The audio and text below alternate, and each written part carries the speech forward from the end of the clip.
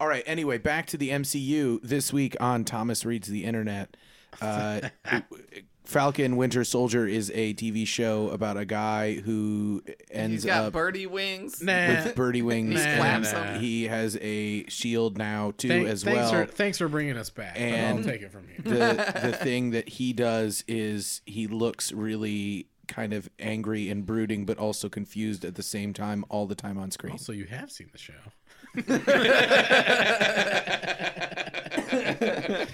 Thomas, watch this one. That's just him. That's Anthony Mackie in general.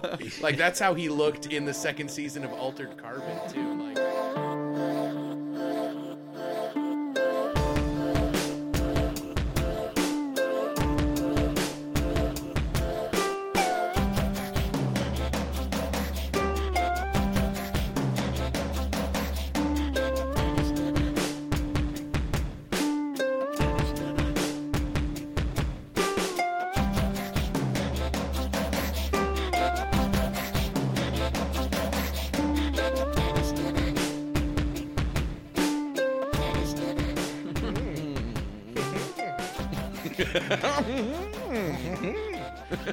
So listen, I know we spent a lot of time peeling the onion right back to the middle, but Yeah. like my television avatar Nick Miller says, if you were supposed to talk about them, they would be called talkings, not feelings. And that's 100% true. So let's get in gear. All right, I'm ready. And that, of course, means you made it. So pull up a chair. It's the TV Boys. This is the show where we, the boys, you guessed it, we talk about TV. you guessed it. Each week here, we pick something about TV that we like. It's usually a person. This time, it's not. It's more of an idea. Welcome to part 1 of what will inevitably be an ongoing series. Johnny, what is it that we are talking about? This week we're talking about the Marvel Cinematic Universe television shows, specifically on From Phase 4. From Phase 4 on Disney Plus. Wait. Yes. Could you say maybe that this is the one and only Marvel Now I know what we're talking about. episode? Yeah. But it's From not, because it's Phase going to be 4. multiple episodes. It's an interesting episode we've got here for you, because instead of talking about, an actor or a producer, writer that made many shows, we're talking about a specific 18 episodes of television. Yes. We're talking about an idea behind what Marvel is trying to do here. But I feel like before we get there, and I can't wait to get there, I feel like we need to talk about some of the Marvel shows that came before these Disney Plus Phase 4 those shows, because it's really confusing, and I did a lot of research into this, like what Marvel Television is, what Marvel Studios make is different than Marvel Television. I do want to talk about that too. Can we real quick, because I made a joke about it, but I don't fully understand it. Before we delve into that, what is Phase 4? Because if I don't know, there's bound to be people. Oh, out there that yes. don't. Go ahead. So Marvel has had, just so many movies, right? Yep.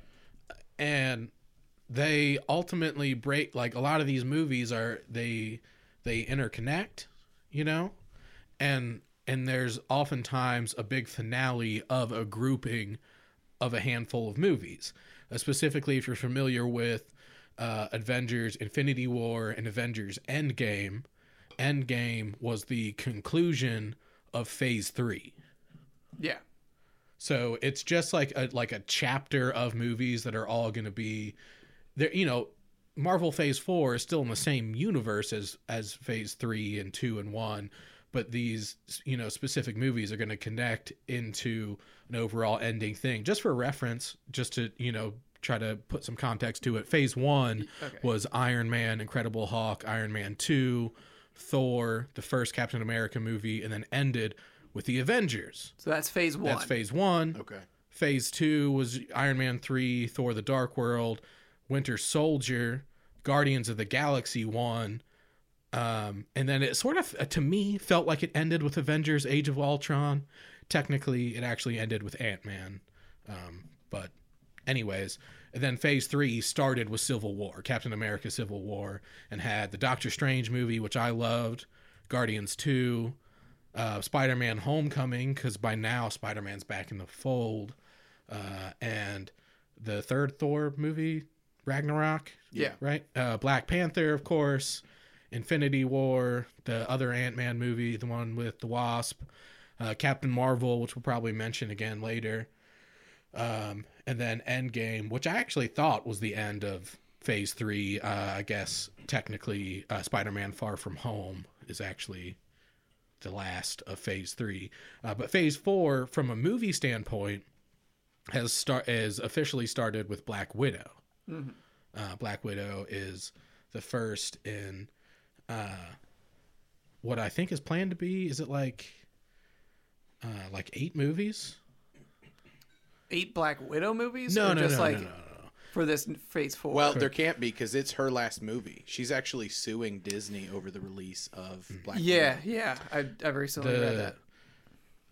Yeah, it's supposed to be Black Widow, the Legend of the Shang-Chi and the Legend of the Ten Rings, Eternals, the next Spider-Man, which, okay, so we had Spider-Man Far From Home.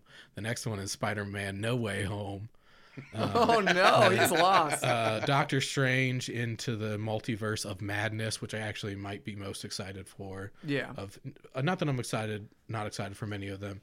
The next Thor movie, Love and Thunder. It's clearly like, what is that? Is that like a Rolling Stones reference? Gotta be, right? Sounds like it. Black Panther 2, The Marvels. I guess Ant-Man 3, Quantumania. I don't know. I'm not gonna watch it, but hey. So that's how the phases work. But okay. It's just like groupings of movies and or TV shows that kind of like bring a end arc to these heroes' journey to some extent. Even though they like end with like arguably the best movie in the Avengers series, and then make Ant-Man. Or no, not Ant-Man, the other Spider-Man movie.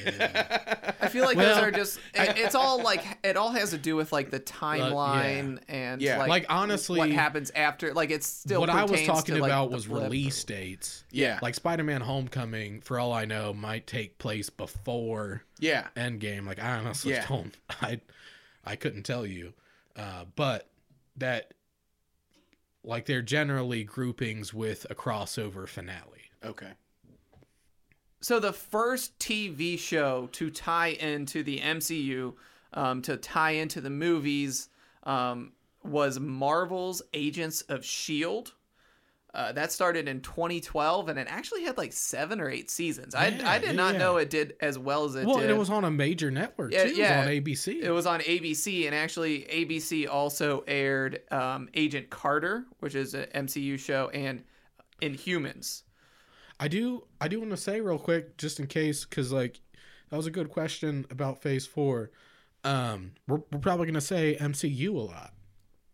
You should be absolutely clear on what that is if you're not, which you probably are. But in case you're not, that's the Marvel Cinematic Universe. Yeah, which is like one canon that they're trying to overarching string story over so many things. But also Netflix had a lot of their own series that tied into the MCU that was like greenlit by the people behind, making the MCU. And that's Daredevil, Jessica Jones, Luke Cage, Iron Fist, The Defenders, and The Punisher.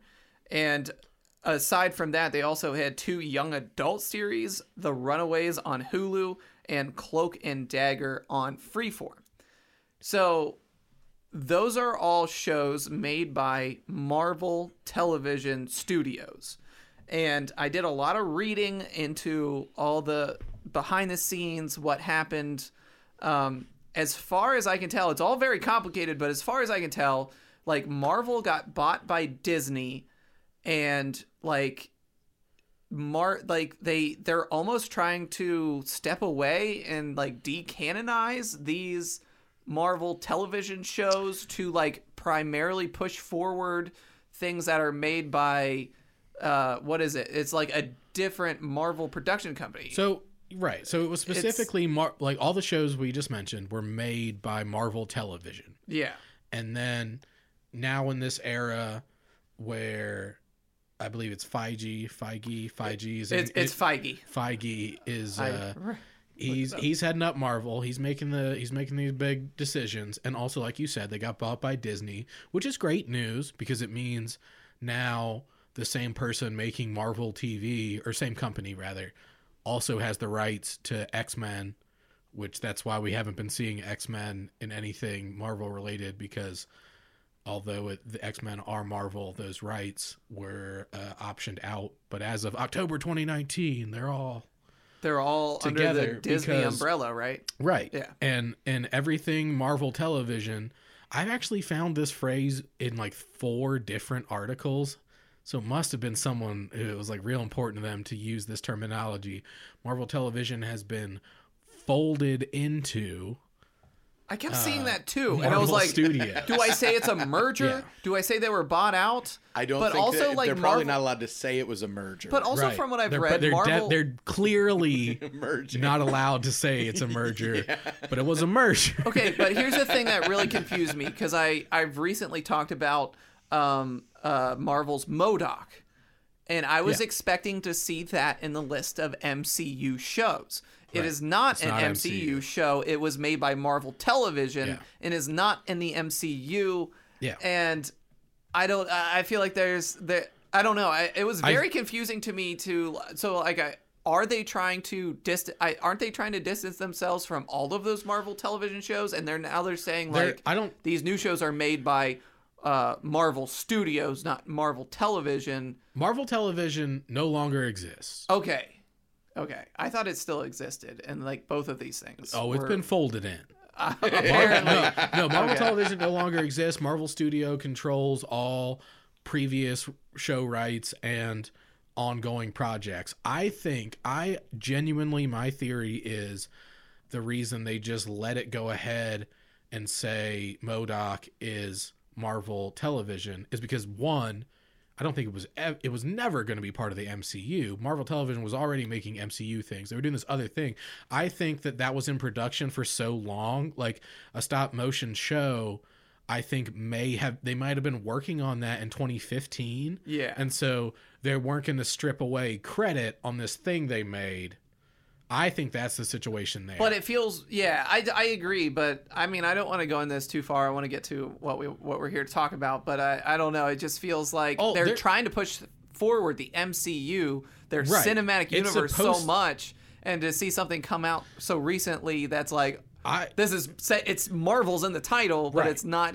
It doesn't have anything to do with the I'll say this. It's not that they're decanonizing any of the Marvel Television shows, because they're not, but they're absolutely trying to make these current shows, these what we're referring to as Phase 4 shows. Yeah. Which, by the way, we're talking about WandaVision, Falcon and the Winter Soldier, and Loki. That's the shows where like they're trying to, like, even though Marvel Television has been absorbed by Marvel Studios, and Marvel Studios made these 3 shows, they are trying to make it seem like this is a different thing. Yeah. Like they went into Marvel made a decision to make some television shows specifically focusing on characters that they predicted would not get a standalone movie.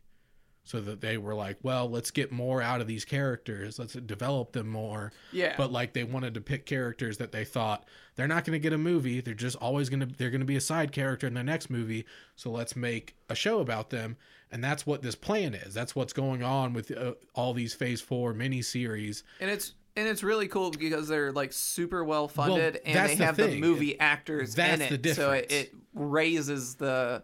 Is they tried to give it a movie budget. We're talking like $25 million an episode Whereas the previous Marvel television, like Agents of S.H.I.E.L.D., like was nowhere near that. Yeah. And because that's $25 million an episode, they can make it look cinematic, and it's easier to say something that looks, a TV show that looks like the movies. We're talking Game of Thrones level special effects, like at least on the money, like you can call that part of the cinematic. Not that the old shows weren't technically part of MCU. Like, it's easier to swallow that, like, this is part of the cinematic universe. Like, this is what these two guys did after that last movie and before the next movie, because it's the same quality. Yeah, and you're getting 6 episodes of each show for the most part, or 12. I read that, I think it was Kevin Feige said that he wanted these to be 6-hour-long movies split up. Like, it's 6 hours of content. Like, he meant it to be... I guess I'm just saying, like, you're not getting, like, I have some strong feelings about that depending on the show, because he definitely wanted that, and that was the vision for Falcon and the Winter Soldier. Okay, well, speaking of vision, are you ready to get into it? Yeah. Let's talk about WandaVision. You ready to talk about the first one? Yeah. So I honestly was going to ask, clearly we're going to talk about WandaVision first, but it's a little confusing when you're talking, because the Falcon and the Winter Soldier was supposed to be first. Really? And got stopped in production due to COVID, and then ultimately finished, but like WandaVision was starting filming later and was able to film all at once. Okay. And ended up coming out first. Huh. So like honestly, I think WandaVision is one of the coolest and also one of the braver ideas that a streaming service has pumped this amount of money into. And I'm glad that they didn't hold on to it. Like WandaVision was supposed to be their second entry. And honestly, I think the next show we'll talk about is more of a classic MCU feel, and WandaVision is so different.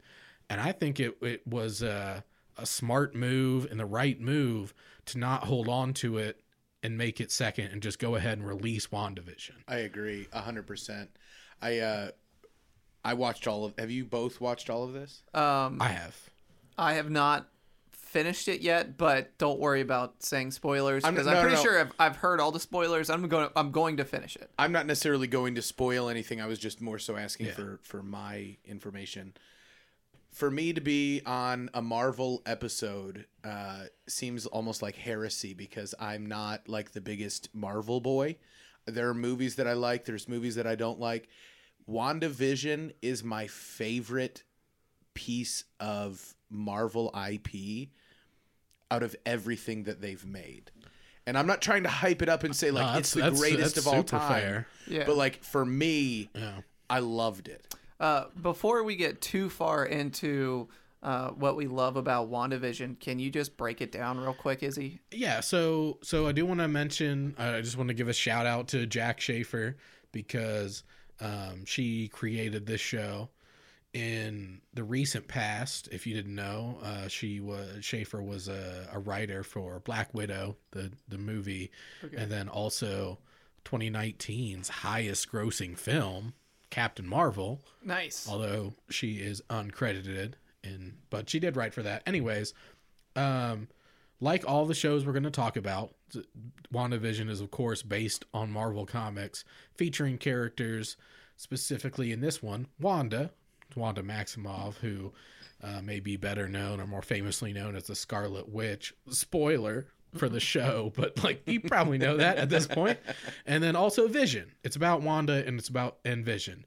It's set in the current MCU movie timeline. It shares continuity with the films of the franchise, which is the point of all these shows we're talking about, but it takes place specifically after Avengers Endgame, if you're familiar with that.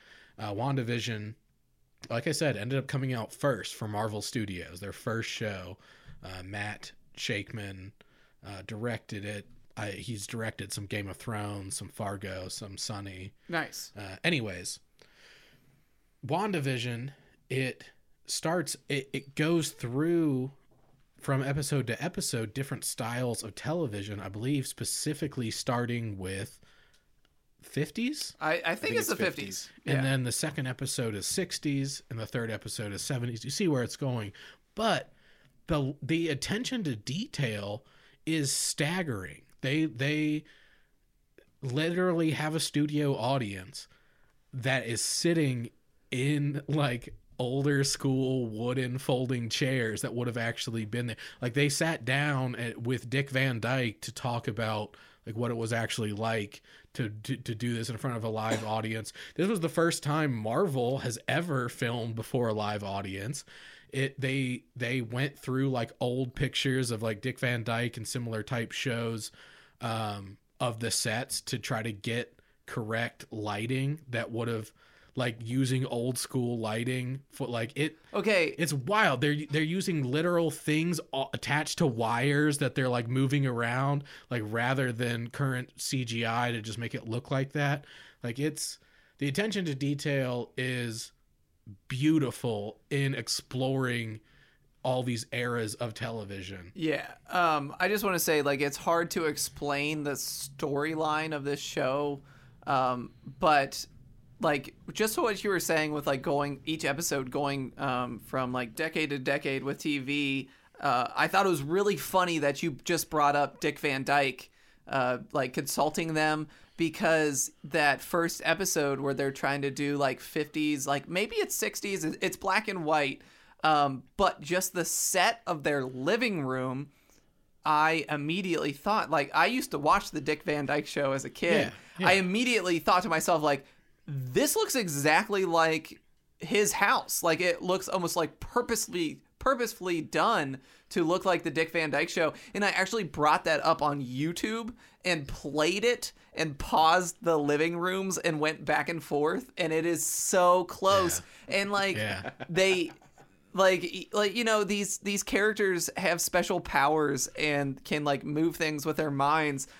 But even like with the, you know, decade specific filming, they're using like practical effects like they would have done in the 50s or in the 60s to do their magic. And it's, I don't know, it's so hard to explain, I feel like, and it's such a strange plot.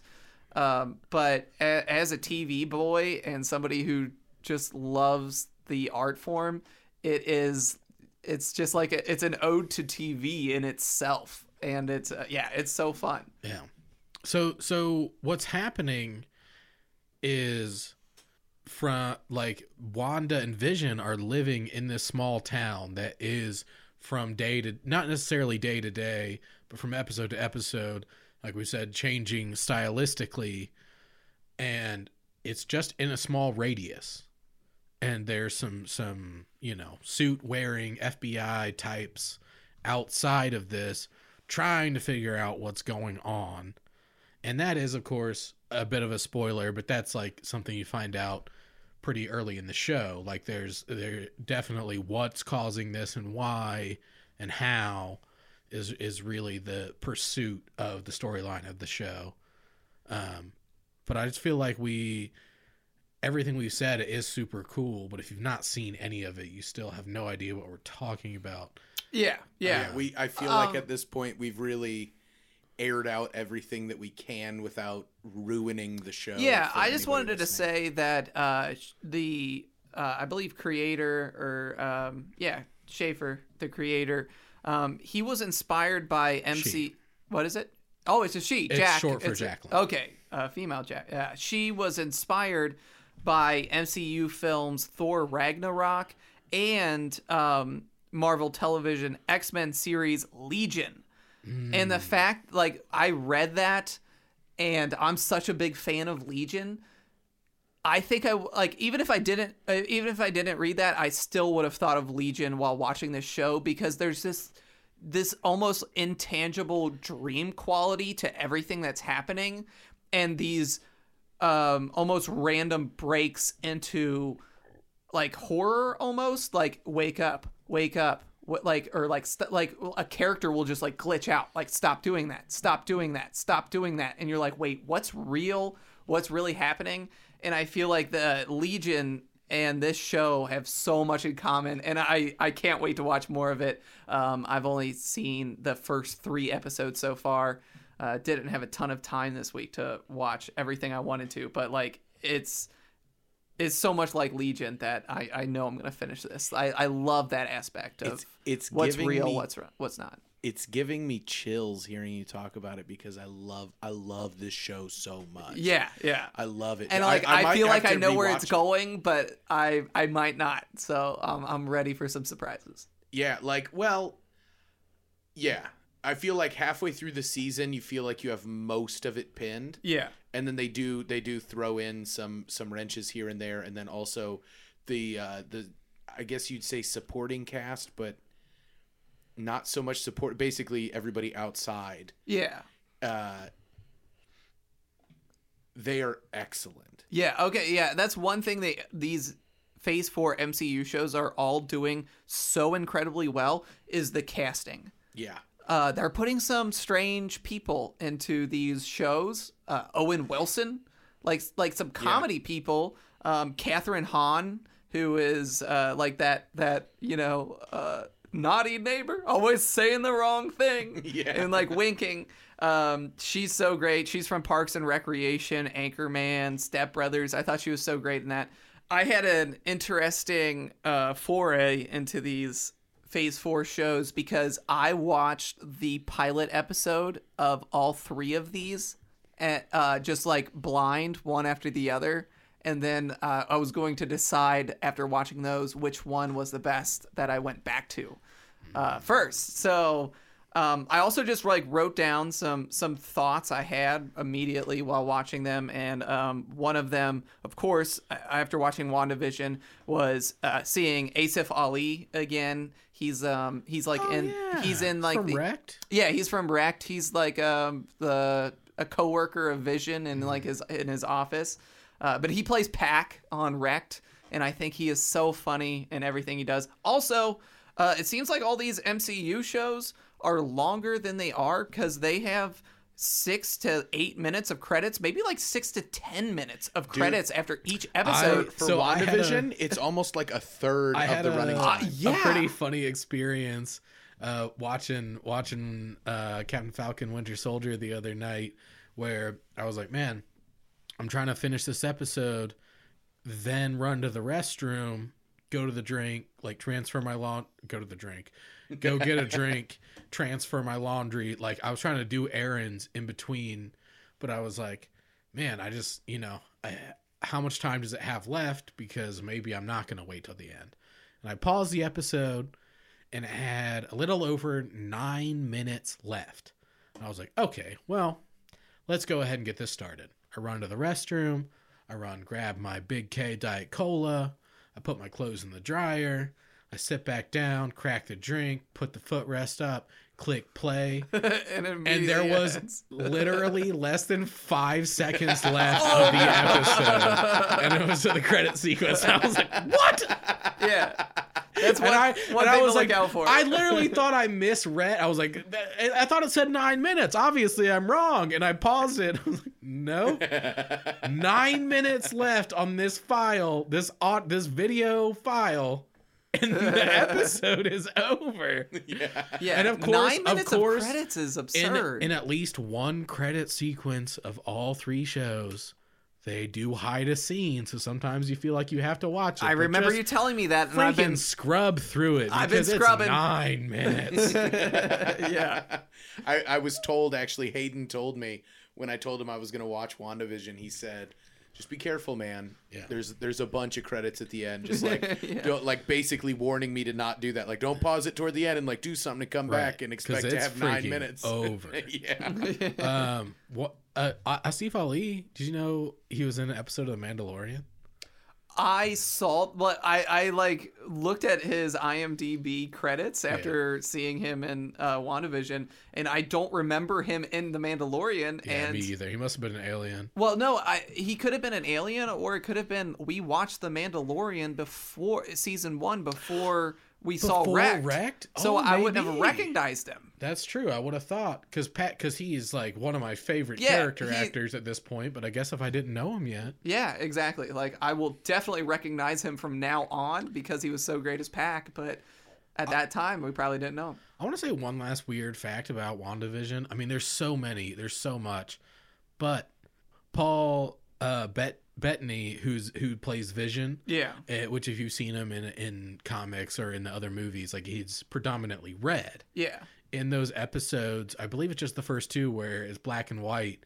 Those red portions are painted blue because that blue just picks up on the grayscale like camera and film like better. I remember reading And like those. I've not seen set photos of it, but like I don't know, I'm kind of interested in blue Vision. It No, seems like the shiny Vision. Like I'm pretty sure I have seen set photos of him as Blue Vision. Oh, nice. I remember reading about this story. because I think the whole kitchen is blue, like all the cabinetry is blue. Yeah. and it's just like, they're just when you're capturing stuff in black and white, it's your options are limited as is, and blue just picks up really well. Yeah. Do you want to hear a secret of mine? Yeah. Yeah. Sure. Thomas Secret Corner. I Time for a watched. secret from Thomas. Was I as a watched this whole series. Yeah. I had watched other movies with Paul Bettany in them in the MCU. I'd watched, you could say, several hours of him on screen. And when Danielle asked me about the show, I said, "Oh yeah, like Jude Law, who plays Vision." You thought it was Jude Law. And if you look it He up, looks like Jude Law. and he kind of sounds like him. If you Yeah. look it up, he used to. Now he's made a name for himself, but he used to. Directors or producers Called would him, say like- they'd say, "Get me the guy who looks like Jude Law, Looks but like costs Jude half Law." as much." Yeah. And now he costs more than Jude Law. He's outdone him. So next, I guess we should talk about the second Phase 4 Marvel Cinematic Universe television show. That should have been the first. Was supposed to be the first. Yeah. And that is, of course, The Falcon and the Winter Soldier, which aired earlier this year in March. I think it ran into April, but, they're all pretty short shows. Of course, based on, these characters from the current movie series, this miniseries in particular was created by Malcolm Spellman, who produced and wrote for Fox's Empire, which is a pretty big show. I guess we haven't talked about it before, but definitely well received. This show, Falcon and Winter Soldier, features Sam Wilson as the Falcon and Bucky Barnes as Winter Soldier. Kind of, there's like I believe, did you say Feige? Feige talks about a particular very popular 12 seconds of a Captain America movie in which these two are interacting with each other, that everybody wanted like a buddy story, a buddy cop movie. Really? With these two. Like it was talked about years before Marvel Studios was even a thing. And just like this idea that these from I believe what they had briefly done for, like I said, for 12 seconds in Civil War together, people are just like, oh yeah, Those two guys have chemistry. They Right. have some good lines. So it's pretty, a long time coming, and they finally did it. It's also after Avengers Endgame. All these shows are going to be after Endgame, but it's Endgame is a part of the backstory of all of the shows, is why I feel like we're mentioning it. They really dive into the repercussions of what happened in Endgame in this show, like pretty immediately. That was one thing that really interested me, hearing about like people just like financially dealing with half the world disappearing, and then 4 years later or 5 years later, all of them coming back. Like the banks are like, we can't do this anymore. Like the real world problems that would have come from that. It was kind of strange. How that would actually happen. Yeah, it was strange for them to go that far into it. It's a major political thing of like, people are living in the houses of people who disappeared 5 years ago. So now who gets the house now that everybody's back? Yeah. And stuff like that. And also the fact that it goes into that so hard, I think makes even more sense knowing that this was intended to be the first show after Endgame, like explaining like where we're at from there. Not that WandaVision isn't fantastic, but I think it doesn't, WandaVision doesn't get into like, so how did the snap of half the population disappearing and then reappearing 5 years later affect the world? Like, that is not a factor in WandaVision. Yeah. And that is a major theme of this show, which it makes sense to have that as a major theme in your first show after that movie. Sorry, that was intentional. It does affect WandaVision, but in a much smaller way. Like, there is a small little story arc in there about I don't know if she's actually FBI, but anyway, it's irrelevant. Johnny, just some because she's like back before, and I think she was also snapped back. Yeah. So just some like knee-jerk reactions I had to the show was, one, I thought it was filmed very well. I was immediately enthralled with the storyline. I was, as like a recent fan of the UFC, I was very surprised to see George St. Pierre as a bad guy in the show. He's like a title winner UFC fighter. Dude, GSP is the freaking best. When I play UFC, whether we're talking 2 or 3, I'm picking GSP. So we're all just going to sidestep the fact that Johnny just said he was surprised to see, as a new fan of the UFC, GSP in a Marvel movie. I rhymed so much. But you didn't say GSP. You said George St. Pierre. But had you said GSP, it would have just been one. We're basically all rapping here. Is what you're getting at. I get that. But like last night, after seeing him on that show, I kind of went on like a weird rabbit trail of like looking up interviews of him talking about it. And I didn't really know much about this guy because he's not in the UFC anymore. He's kind of like older now, and I just watched the newer stuff. But like, he was extremely endearing in the interviews that I saw. He's like a great guy. Seemed like a very nice guy, and he has a very strong French accent. So I assumed he was French, but he's actually French Canadian. Yeah. I ended up watching a lot of interviews. There's some fun ones you can watch about him talking about being in this show, because like I immediately clocked him as like a UFC fighter. So I was like, oh wow, these fight scenes are going to be really cool. Like, this guy actually did the punching and kicking for a living. Right. Like, he's the real deal. So there's some really cool fight scenes. But there was one quote from him that I thought was really cool. He was bullied growing up, and that was why he got into the UFC. But he said that self-defense, he started martial arts because he wanted to defend himself from bullies. But he said self-defense became a passion became business, and I became a fighter. And he said, and now I am trying to become an actor. And he talked about how hard acting is, and like how great Anthony Mackie was. I thought it was really cool. I do want to say a couple things, like just to be clear, just so you know, for the diehard Marvel fans and or GSP fans out there, he is reprising his role from, like, he was this character. Is it George or Georges Batroc? I feel like they call him his last name. Anyways, from the Captain America, the Winter Soldier movie. See, I saw that movie. Character in that movie. Yeah. See, I saw that movie, but I wasn't into the UFC at all, so I didn't know who he was. But that's cool though. He plays a pretty big role in the show. Like, I really don't feel like it's giving too much away to say that, like, he's in the first episode, but he's also in the end of the show. Like, he comes back around to get GSP more than once. I figured. I was hoping. You were talking about him, of course, being a professional kicker, professional puncher.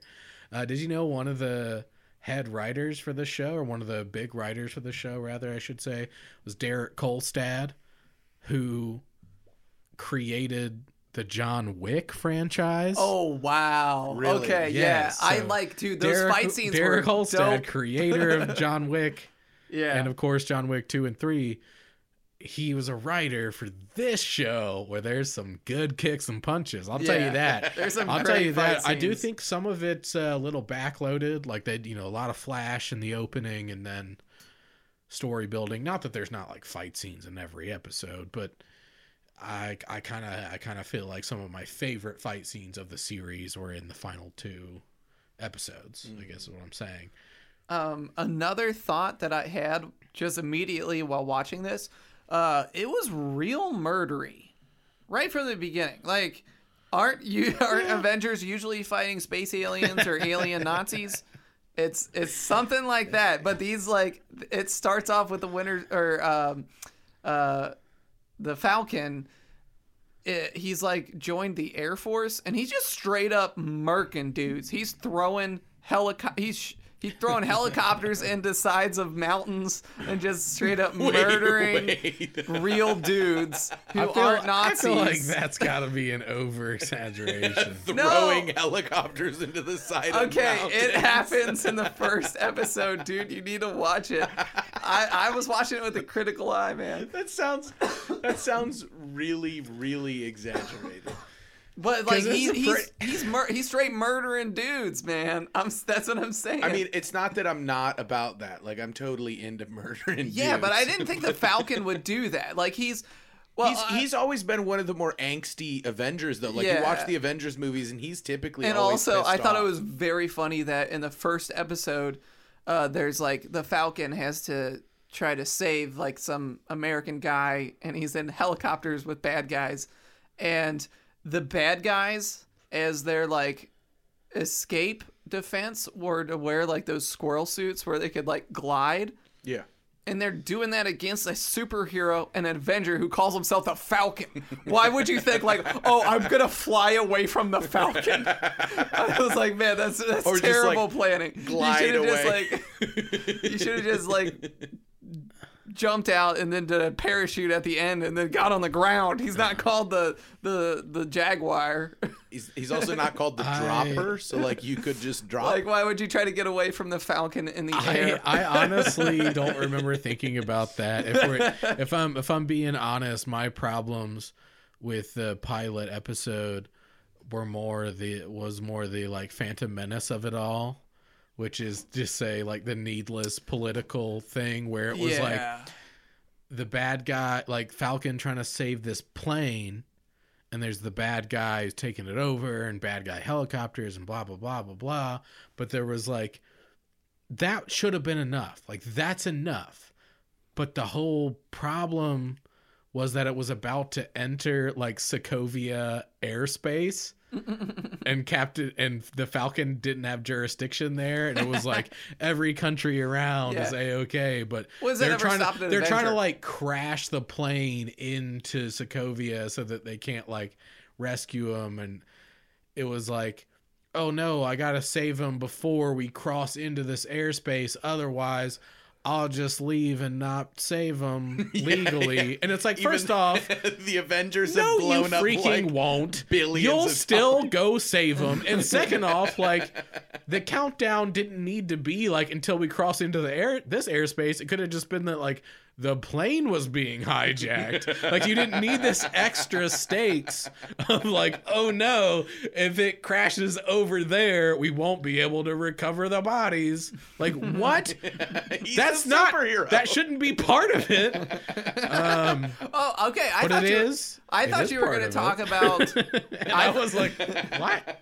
Like, that's not upping the ante for me. But I thought you were about to talk about when the Falcon goes home and realizes his sister is about to lose his family business, which is like crabbing or like catching fish on a boat. Yeah, they have like a shrimp boat or something. And like it goes into the Avengers don't make money. It's just like a bunch of goodwill, and for some reason Tony Stark like I left said, them high and the dry. problem with the beginning episode is the Phantom Menace of it all. But the, like politics and paychecks Dude, that are not part of a sci-fi the adventure. only thing that kept running through my head was like, start a GoFundMe for the guy who helped bring half of all people back. Hey, half of all people that are back, can you know give what? Honestly, 50 cents to the guy who helped bring you back? I'm going to give you a spoiler. I'm going to give you a spoiler about that happen? Even though he was a close personal friend of Tony Stark, the richest person, helped in Wakanda, the witch, like, later on, they just, like, started a neighborhood phone tree of, like, hey, the Wilsons need help with their boat, and the whole neighborhood's like, yeah, you guys are great people, we'll help out, problem solved. Okay, like, so it's just his first episode that has a lot of flaws. Well, not like, yeah, Okay. but like he's still getting phone calls throughout the middle episodes of like, I went to the bank and they wouldn't give me a loan, and it's just like it's weighing on him the whole time, and it just ends with like, yeah, we just like asked the neighborhood for help, and they were like, you're the freaking Captain Falcon, like, yeah, we'll help you fix your boat. Like, of course. And like, why wouldn't like the military's giving him like vibranium wings or whatever the heck? It's like sell a bit of your vibranium. You can't give him like 30 grand a year. Just give him a freaking like decommissioned boat that what? Come on. Anyways, yeah, don't worry about that issue. The problem just gets solved because their neighbors are friendly. But it is a also, I don't get, like, how do you get to know your neighbors as someone who lives on a boat? Like, wouldn't your neighbors be changing? But they're like, yeah, we've lived at the same dock for generations. Like, their people are like, yeah, your dad always helped me. It's like, what? I don't understand boat life. And I also, guess. the Falcon helped bring back half of all people. That's my problem. But it is a good show. It's a good show. It's a good show. We are railing on it. You know what? I do. Here's some other things I want to say about this show. Very, very, very different from WandaVision. Mm-hmm. This show specifically is a 6-hour movie. Yeah. It was made to be a 6-hour movie. In fact, depending on what you're into, some people would see that as a criticism in comparison to WandaVision, specifically the Den of Geek, which is like a review organization that they like, that was there. They were like, oh, I loved WandaVision because it's an episode, it's a show that like each episode is a self-contained fun story, and then of course there is an overall story to it, but each episode is cool on its own, where arguably some episodes of the Falcon and the Winter Soldier are just like pushing forward in what is ultimately a 6-hour movie, which is good, which is a good movie, which is a fun 6-hour story. But is every episode self-contained great? I wouldn't say so. Is every episode of Wanda self-contained great? Yes, I would say so. But they're trying to do two different styles of storytelling. It's not that Falcon Winter Soldier did it wrong. They did it different. But it is, I would definitely call that show a 6-hour movie. And the Falcon and the Winter Soldier's visual effects look as good as the movies. Oh, for sure. For sure. When you see him flying around, it looks like you're watching an Avengers movie, which is really cool. But I will say what really drew me into this show, what really made me like it, was Bucky Barnes' storyline. The stuff he was going through, the Winter Soldier, who was like brainwashed to be a Nazi Hydra operative for like 80 years. And eventually he's a bad guy who breaks away and becomes a good guy. But in this show, he's dealing with all of the senseless murder that he committed. And like now he's like a good guy with a conscience, and it's really haunting for him. And I really, really liked his storyline, and I thought that it was very emotionally it connected with me emotionally. I thought it was well acted and well put together. If you especially considering what you just said about Bucky's arc, but especially I want you both to go ahead and finish the series if you haven't already, because in large part of their part of the vibe is given through cinematography, because Bucky is, most of his shots on purpose are close shots, and his arc is that he's super in his head. He's in his head all the time about making amends for what he did, and is he still the Winter Soldier? Is he not? Of course he's not, but he still did those things, and he's super in his head. And when he's doing something or saying something, it's almost always a close shot. And by contrast, Wilson's arc, the Falcon's arc, is about the world around him and being a black man in modern America. That's a huge theme of the show, and it's about affecting the people around him, and his shots are purposely wider to get more of the background and surroundings in it. And they'll be talking to each other, and it'll cut back and forth between a wide shot on Wilson and a close shot on Bucky, but on purpose, because that's their arc. One of them's in their head, and one of them is trying to take on and solve the problems of the world. Not that they both don't have internal and external struggle. They definitely do.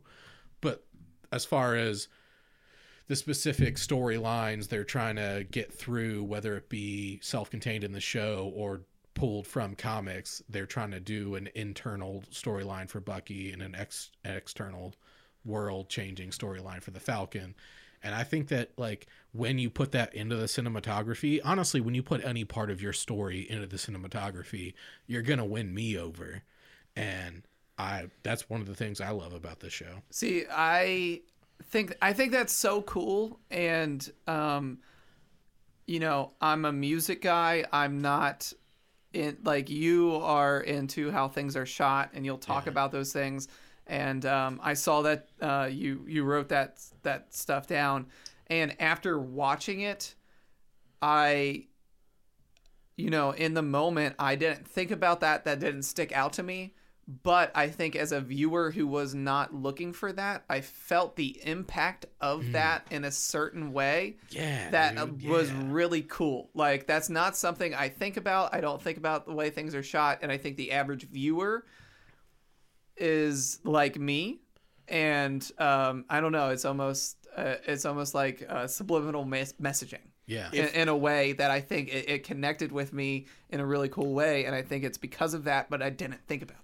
If the director does his job well, you shouldn't have to know what he's trying to do with the shots. Yeah. And I think that really depicts a good TV show or movie, is if you get that feeling that you're claustrophobic because all the shots are real tight without being aware of how that cinematography works. I love that, because that's basically, as a music guy, you always hear the person who's at the soundboard.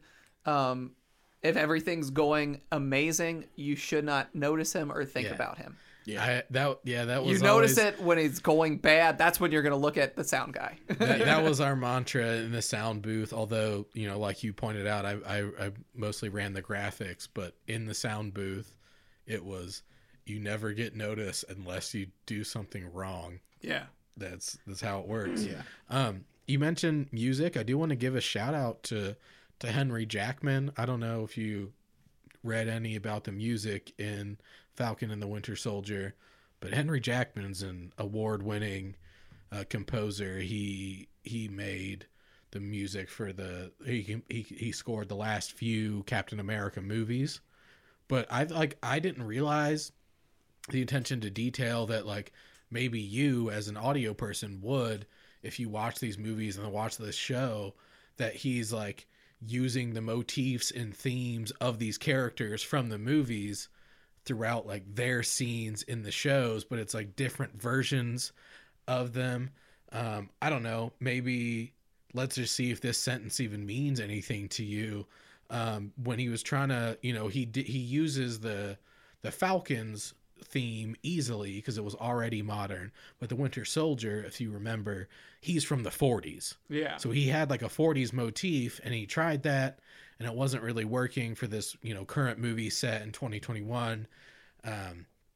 So instead, he took an element from the end of the original Winter Soldier theme that's played on strings in a disturbing octatonic scale and straightened it out into a diatonic scale to create a new melody that's for this now civilian version of what was once the Winter Soldier. Oh, that's kind of cool. Because to me, that meant nothing. If you're out there and you're listening and you know the difference between, say the words again, a diatonic and an octatonic and diatonic, yeah, then you know what we're talking about. And Johnny. I've taken classes where I had to watch movies and identify when their motifs would come in and go. And I noticed I loved the music in all of these shows. I'm specifically going to talk about Loki more than this show. But this show has did notice the motifs. I don't even know if you've gotten to some of the best music yet, because there's an interesting John Walker, who's like the new Captain America. They use some of the Captain America motif, but there's an emotional shift later in the season where there's like an operatic version of the Captain America motif. And I was like, to me, like that, even as like, I don't focus too much on the music, but I'm like, ooh, well, hold on. Like this is like that Captain America, but it's now things are heating up. Yeah. Like, I didn't realize what was happening until I looked it up, and it was like, yeah, this is the operatic version. Like, oh, okay. Yeah. Well, we're going to talk about number 3 here. And by that, of course, I only mean in airing order, because we will, of course, be ranking them. But that's the third show in Marvel Phase 4, and our final show here, Marvel Phase 4, Part 1, The TV Boys. And that's Loki. We're going to talk about Loki. That's the latest one to come out. Let me tell you, I love Loki. Loki was made by Michael Waldron, who's worked on Community and Rick and Morty. That makes so much sense. Like a ton of other stuff, but Loki. That's what's important to me. Yeah. Now, he's worked on at least 3 shows that I love quite dearly, now including Loki. Of course, this is on Disney Plus. Everything, essentially this episode is sponsored by Disney Plus. Not that any of our comments or opinions reflect on them. Yeah, we are not actually, just let me clarify, we are not sponsored by Disney Plus. Israel is saying but all these that shows these are on Disney Plus. Yeah. They gave me $10,000. Oh, no. You got some splaining to do. Just kidding. So this follows technically an alternate version of Loki created in the new timeline, in which if you watch the Marvel movies and you watched Endgame, you saw like all of a sudden time freeze and Loki comes and grabs the Tesseract. This show follows that. It picks up from there. Kate Herron directed the first season. Like we mentioned, Michael Waldron, he was the head writer for this whole season. And I say first because this one specifically has been picked up for a second season. Loki will continue. It's just that freaking good. Okay. I just want to say Loki, I told you I watched the pilot episode of all 3 of these shows first and then decided which one I'd go back to. It was Loki. Mm-hmm. As you probably guessed, Loki has so many like highbrow sci-fi influences in it. The dialogue is so good. When I think you talked about Loki to me personally, and I think you said that it was... Did you liken it to Dirk Gently's Holistic Detective Agency? I think I said it reminded me of Stranger Things with a flavor of Dirk. Okay, because I totally get specifically like the Dirk Gently vibes of just almost nonsensical dialogue that doubles back on itself, like just like logical loops. Where I love the dialogue. I specifically I love when Loki he's trying to convince one of those agents to do something, and he's like, yeah, give me the knife, and he goes, no, you'll stab me in the back, and he goes, well, that's such a straightforward betrayal. I would never do that.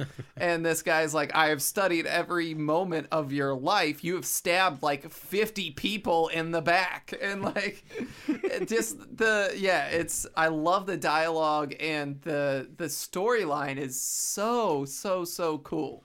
It goes into timekeepers, and there's like a true timeline, and there's variants that vary off of this true timeline. And I don't know, I love time travel jargon that probably under closer inspection doesn't hold up super well, but for somebody who's just hearing it, snap, like all these things coming at you, I love it. So you like wibbly wobbly, timey-wimey. Yes, I was going to make that reference too. Thank you for making that reference. It's wibbly wobbly, timey-wimey goodness, and Owen Wilson was such a surprise. So you mentioned Owen Wilson. Yeah. Who, of course, is one of my favorite actors, but he's a great character. Like Mobius is fantastic, and Loki. He's so good. Supposedly, rather than check out like Marvel Comics, which I'm sure he had an awareness.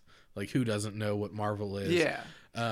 But he requested, and it was agreed to, like, he had Tom Hiddleston, Loki, explain to him the MCU up to this point, rather than like read. I love that. I love that idea of having like your co-star who's been in the MCU, who has a deep ingrained knowledge of what's happening because it's been a major part of their life for years, to be like, you know what?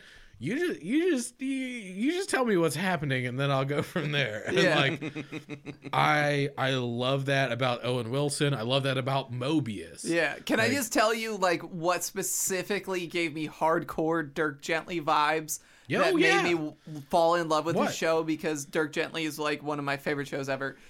Specifically when Loki escapes temporarily from this like so there's the timekeepers. There's one true timeline, and the timekeepers created this like bureaucratic government to make sure everything stays in line.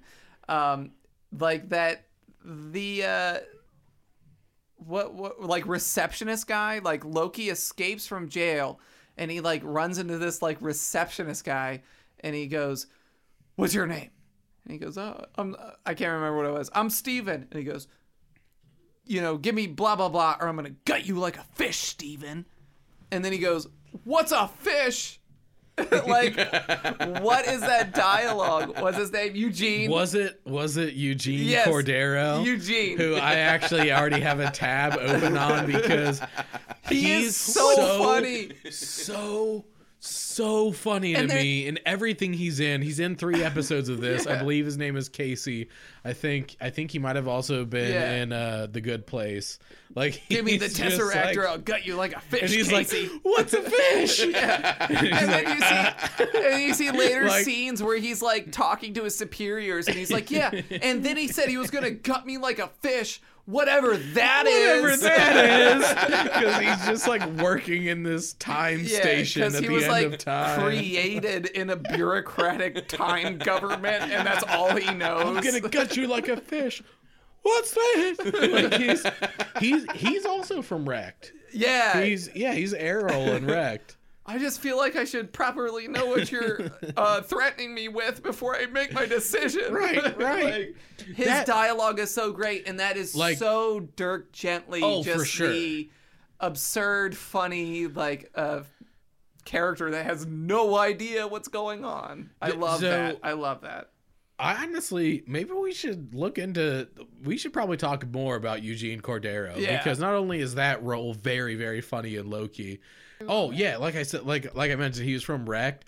He's also in Steven Universe. He's also in The Good Place. He's Pillboy in The Good Place. Okay. And he's in Close Enough, but even more recently, he's Sam in Star Trek Lower Decks. Oh, really? He's in every episode of Lower Decks. He's just so funny. He's the freaking best, dude. Okay, one thing I thought was absolutely spectacular was when you see a flashback of Loki and he is D.B. Cooper.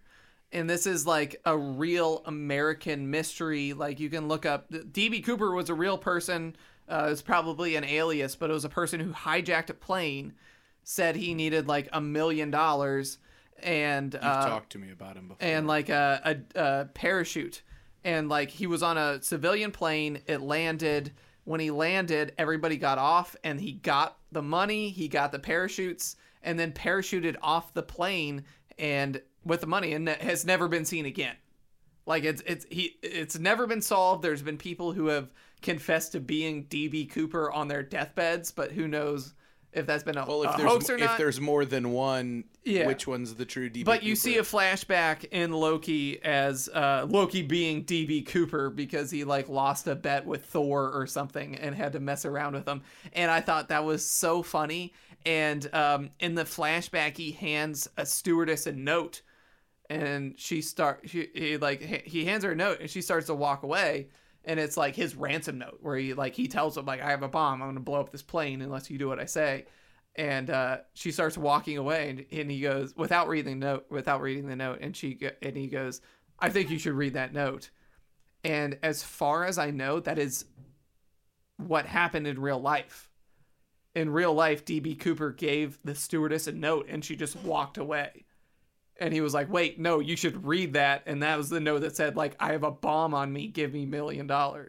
Like, that's all real life. And the fact that they brought that into the TV show and had Loki as D.B. Cooper, I just thought that was spectacular. That's super cool. Yeah. And, like, those writers did their research. Like, that's really what happened. I'll have to check out more Loki, because that's what really brought me into, or drew me into WandaVision, was their attention to detail regarding like older style TV. Yeah. Like tying in history to an obviously fictional story. Yeah. As far as I know, the history that they tie into that show is as accurate as it can be. Yeah. Which is super, super fun. Yeah. Two things I want to mention about Loki. One is the score really stuck out to me immediately. I thought there was just some really cool sound design that went into the score, some really cool synthesizer sounds that like evolved. It really reminded me of The Mandalorian, which I think is one of the best modern scores ever. It's Ludwig Göransson. Huge fan.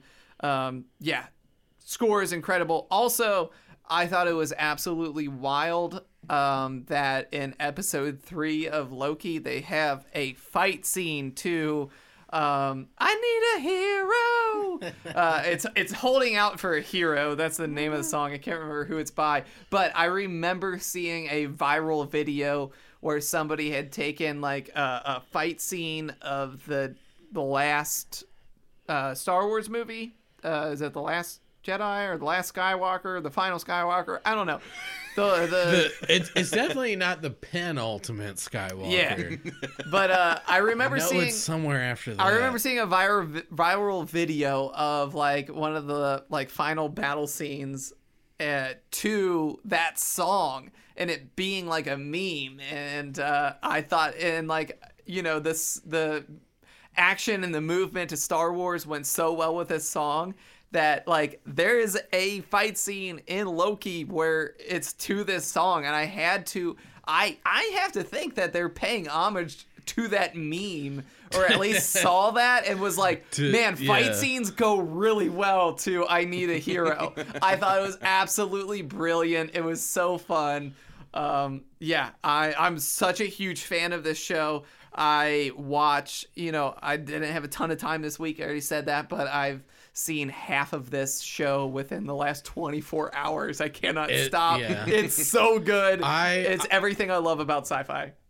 I definitely know the meme you're talking about. I definitely, I can hear that Bonnie Tyler song in my head.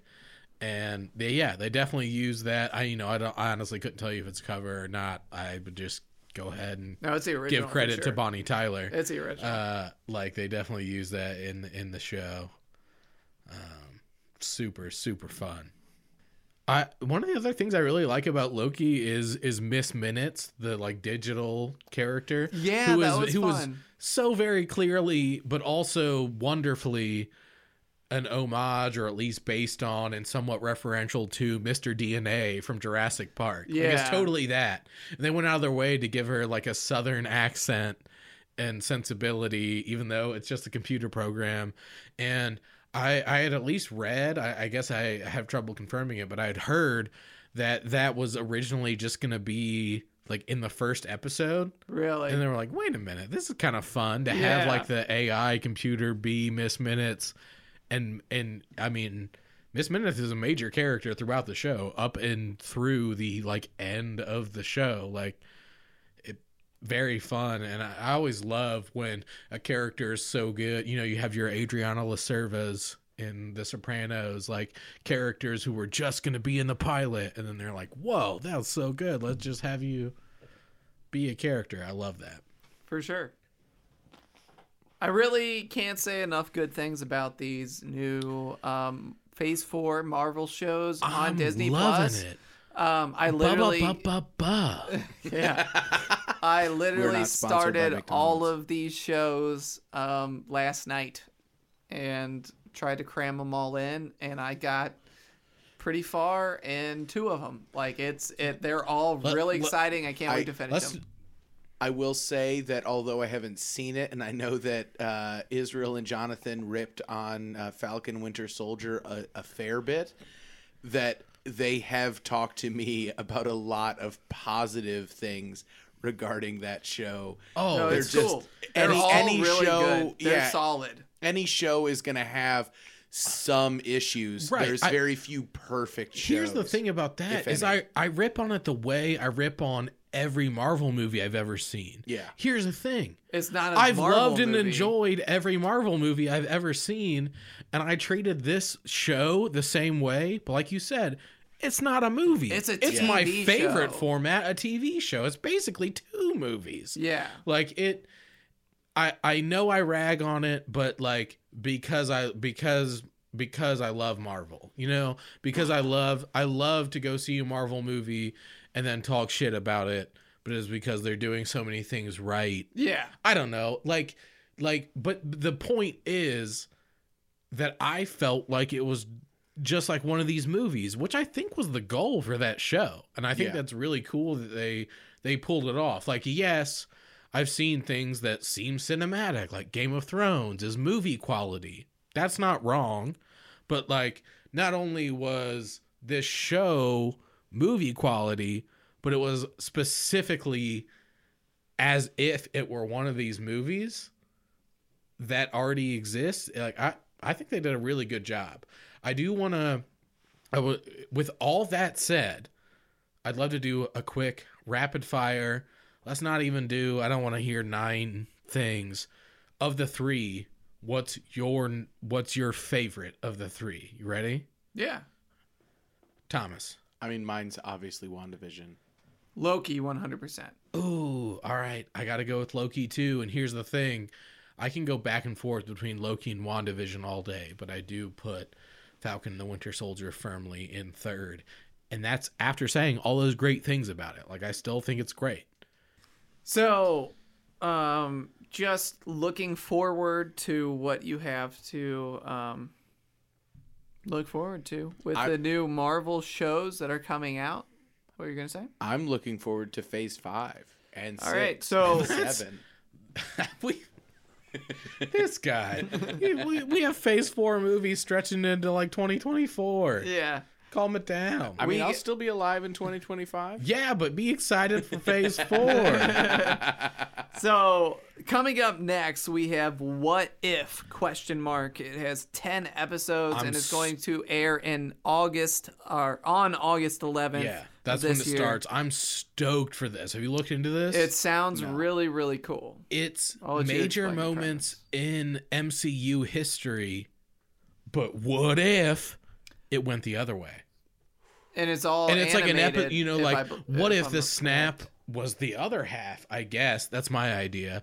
Or like, what if this villain who was defeated in this movie actually won? Like, how would the MCU be if blank happened the opposite? It sounds like just like what if is alternate universes. It's an anthology series rather than like an ongoing show. When I hear this, it tells me that, dear listener, you need to watch WandaVision and then think about the idea of there being a what if series surrounding major Marvel moments.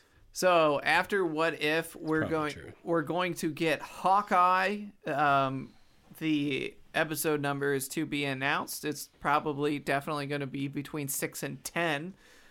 Because that's where all the other ones land. It airs November 24th of this year, 2021. Then we got Miss Marvel, 6 episodes, late 2021. Moon Knight, 6 episodes, 2022. She-Hulk, 10 episodes, 2022.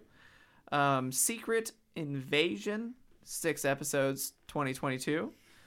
Guardians of the Galaxy Holiday Special, December of 2022, which I think sounds so funny because I can only think of Star Wars special. And quick George straw poll: have you Lucas guys watched any of that? Yes, despite George Lucas's best efforts to destroy all record of that show. Have you? I have seen some of it on YouTube. No. Ironheart is going to have 6 episodes. We don't know when it's going to air. Armored Wars, also don't know it's going to air. And an untitled Wakanda series is also slated in the works. We don't know when it's going to come out. I also found a little excerpt about kind of how they plan these Marvel shows. At any given time, Marvel Studios has future television series planned 5 to 6 years out from what they have announced. By December 2020, after announcing series through the end of 2022, future series were planned through 2028. The second seasons of Loki and What If are in development as is series centered on Maya Lopez / Echo, which is going to be a spin-off series of Hawkeye, which hasn't aired yet. Marvel Studios is also developing 3 more animated series in addition to What If.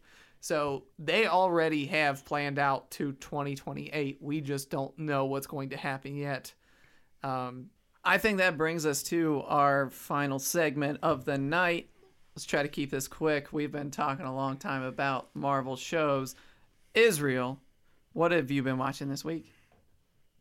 Well, if it's time for what I've been watching this week, honestly, you know what? I like to say 2 things. I like to do that double dip, but I'll keep it quick. I've had New Girl on the TV. Here's the thing. Our Netflix account got hacked. Oh, no. You can only have 5 profiles. I live in a family of 5. I believe the hacker tried to make a new profile, which required the deletion of a profile. Who got deleted? I got deleted. No, I've chatted with Netflix support. I've talked to them about it, and apparently there's no way to recover a deleted profile. Oh no! Like, it's not the account. We changed the password. The account's secure. Everything's fine. But my profile got deleted. And honestly, I'm not going to lie, you guys. I'm not going to lie to you, listener. I'm kind of bummed. Like, that's years of watch history and ratings just gone. And now it just got me on these weird basic B, and of course that means basic boy suggestions for Netflix shows and stuff. But I'm kind of sad about it. But honestly, you know, I've been subscribed to Netflix back when it was stars, let alone just thumbs up, thumbs down. It's not a big deal. So I just, because all my stuff was gone, just started New Girl. I would say probably more accurately what I've been watching this week is Falcon and the Winter Soldier, because I've already seen WandaVision and I've already seen Loki. I did brush up on those. I did give myself a refresher. Yeah. But before this week, I hadn't finished Falcon and the Winter Soldier. And honestly, it's because of that difference. It's because it's a 6-hour movie, whereas these other two shows are 2 6-episode shows.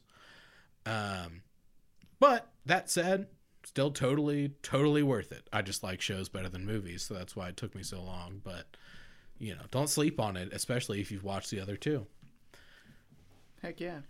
Johnny, what have you been watching this week? So mostly this week I've been watching Bored to Death, which I already talked about last week. It's a perfect show, and I'm going to stand by that. It's tattooed on my heart, man. Yeah, it's so great. But just for the sake of the audience, That's top tier. I do want to bring you something new that I watched this week. I watched Expedition Unknown Shark Trek. So this is Josh Gates from Expedition Unknown. I've talked about this show. It's been what I've been watching in the past. He's an archaeologist who goes on cool adventures and tells you about the world. But this specific special, I believe, was filmed for Shark Week, and it's called Shark Trek, and it has Josh Gates with William Shatner, and they go and they just like go swim with sharks in different locations. But I'm a big fan of Star Trek, and I'm a big fan of Expedition Unknown, and I thought it was really cool, and I learned some stuff about sharks and big fish, and Josh Gates makes a lot of Star Trek puns because he's a big fan, and he kind of works that into the dialogue he has with William Shatner. So I thought that was really cool. Right now I have Hulu with live TV, so I think that's the only reason I was able to see it. I'm not totally sure if you'll be able to see it if you just have Hulu. But if you have some time and you are interested and you like Star Trek and Josh Gates, I would highly recommend it. It was a fun crossover for me. And yeah, it was super cool. Thomas, what have you been watching this week? I have started, continued, and finished watching all that exists currently to the general public of Ted Lasso. Nice. Heck yeah, dude. That's the best. It's one of the best shows on TV. It is, and you guys have been saying it for, months at this point. Since season 1 finished airing, you guys couldn't stop talking to me about it. If you have not watched it, you should watch it. It is TVMA. There are adult themes throughout. But that being said, I believe if you go back and recount every single time Israel has talked about this show, if you watch this show, I think you'll be a better person. Yeah. After 100%. Yeah, like once you're done, you will not once you're done. Like if you watch the first episode, I think you'll be a better person. It's inspiring. Dude, it is. And like I don't play soccer or football. But like though that show is inspiring for me to be like the best version of myself I could be. Well, and right. And also like to just not care as much, and like not to say like don't care, like I don't care about anybody else, but like don't get so wrapped up in what's going on in front of your face that you forget what else really matters. exists Right. and what matters. And like I don't know, dude, there are so many different perspectives in that show, and they wrap them all perfectly together and put a beautiful bow on top. And like even though I say it makes it sound like it's all smooth sailing, and like it's not a show where you like walk in and just watch like a happy go, like there is strife and there is anger and there is deception and whatnot, but you see it get resolved in a healthy way, in a real world way, and like I don't know, it makes it sound like it's a psychology course or something, right? But like it kind of is, but also it's really good TV. It's fantastic TV that is somehow simultaneously a sports show, that is a comedy show, that teaches the lesson that forgiveness is more powerful than anger, but keeps you laughing. Like it doesn't make any sense. Like I could not possibly conceive of a show so well done. It's so good. It's so good. It is one of my favorite shows of all time. Like already. So quickly. Yeah. I love that. That's how Ted Lasso. Yeah, goes. same Watched here. all of it in like all 12 episodes that are currently out between seasons 1 and 2 in like 3 days. And it's currently airing on Apple Yeah, Plus right now. They're right. It's in the beginning of season 2 here on Apple Plus. Check it out. Check it out.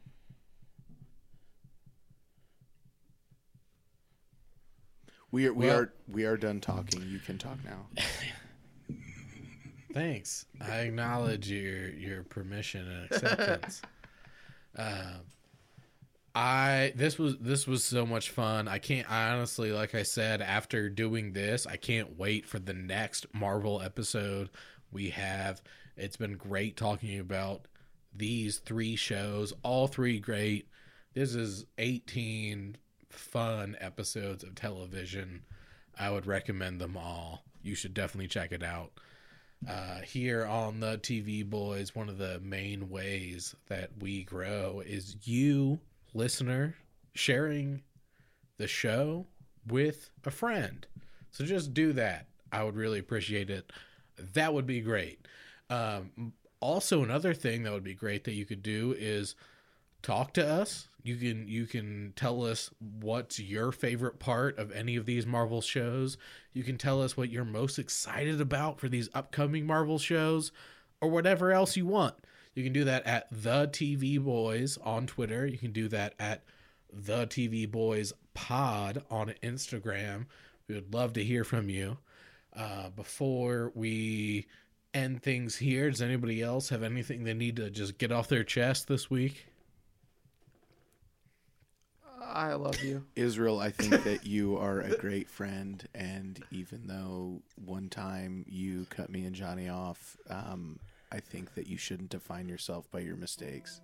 Oh, that's super cool, man. If I had one last thing to tell you, the listener, it would be go ahead and watch another episode, and we will talk to you next week. I've been Izzy. Who else we got here? I am Thomas. And I'm Johnny.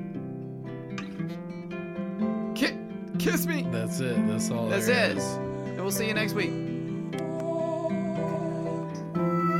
Now I get to Good morning.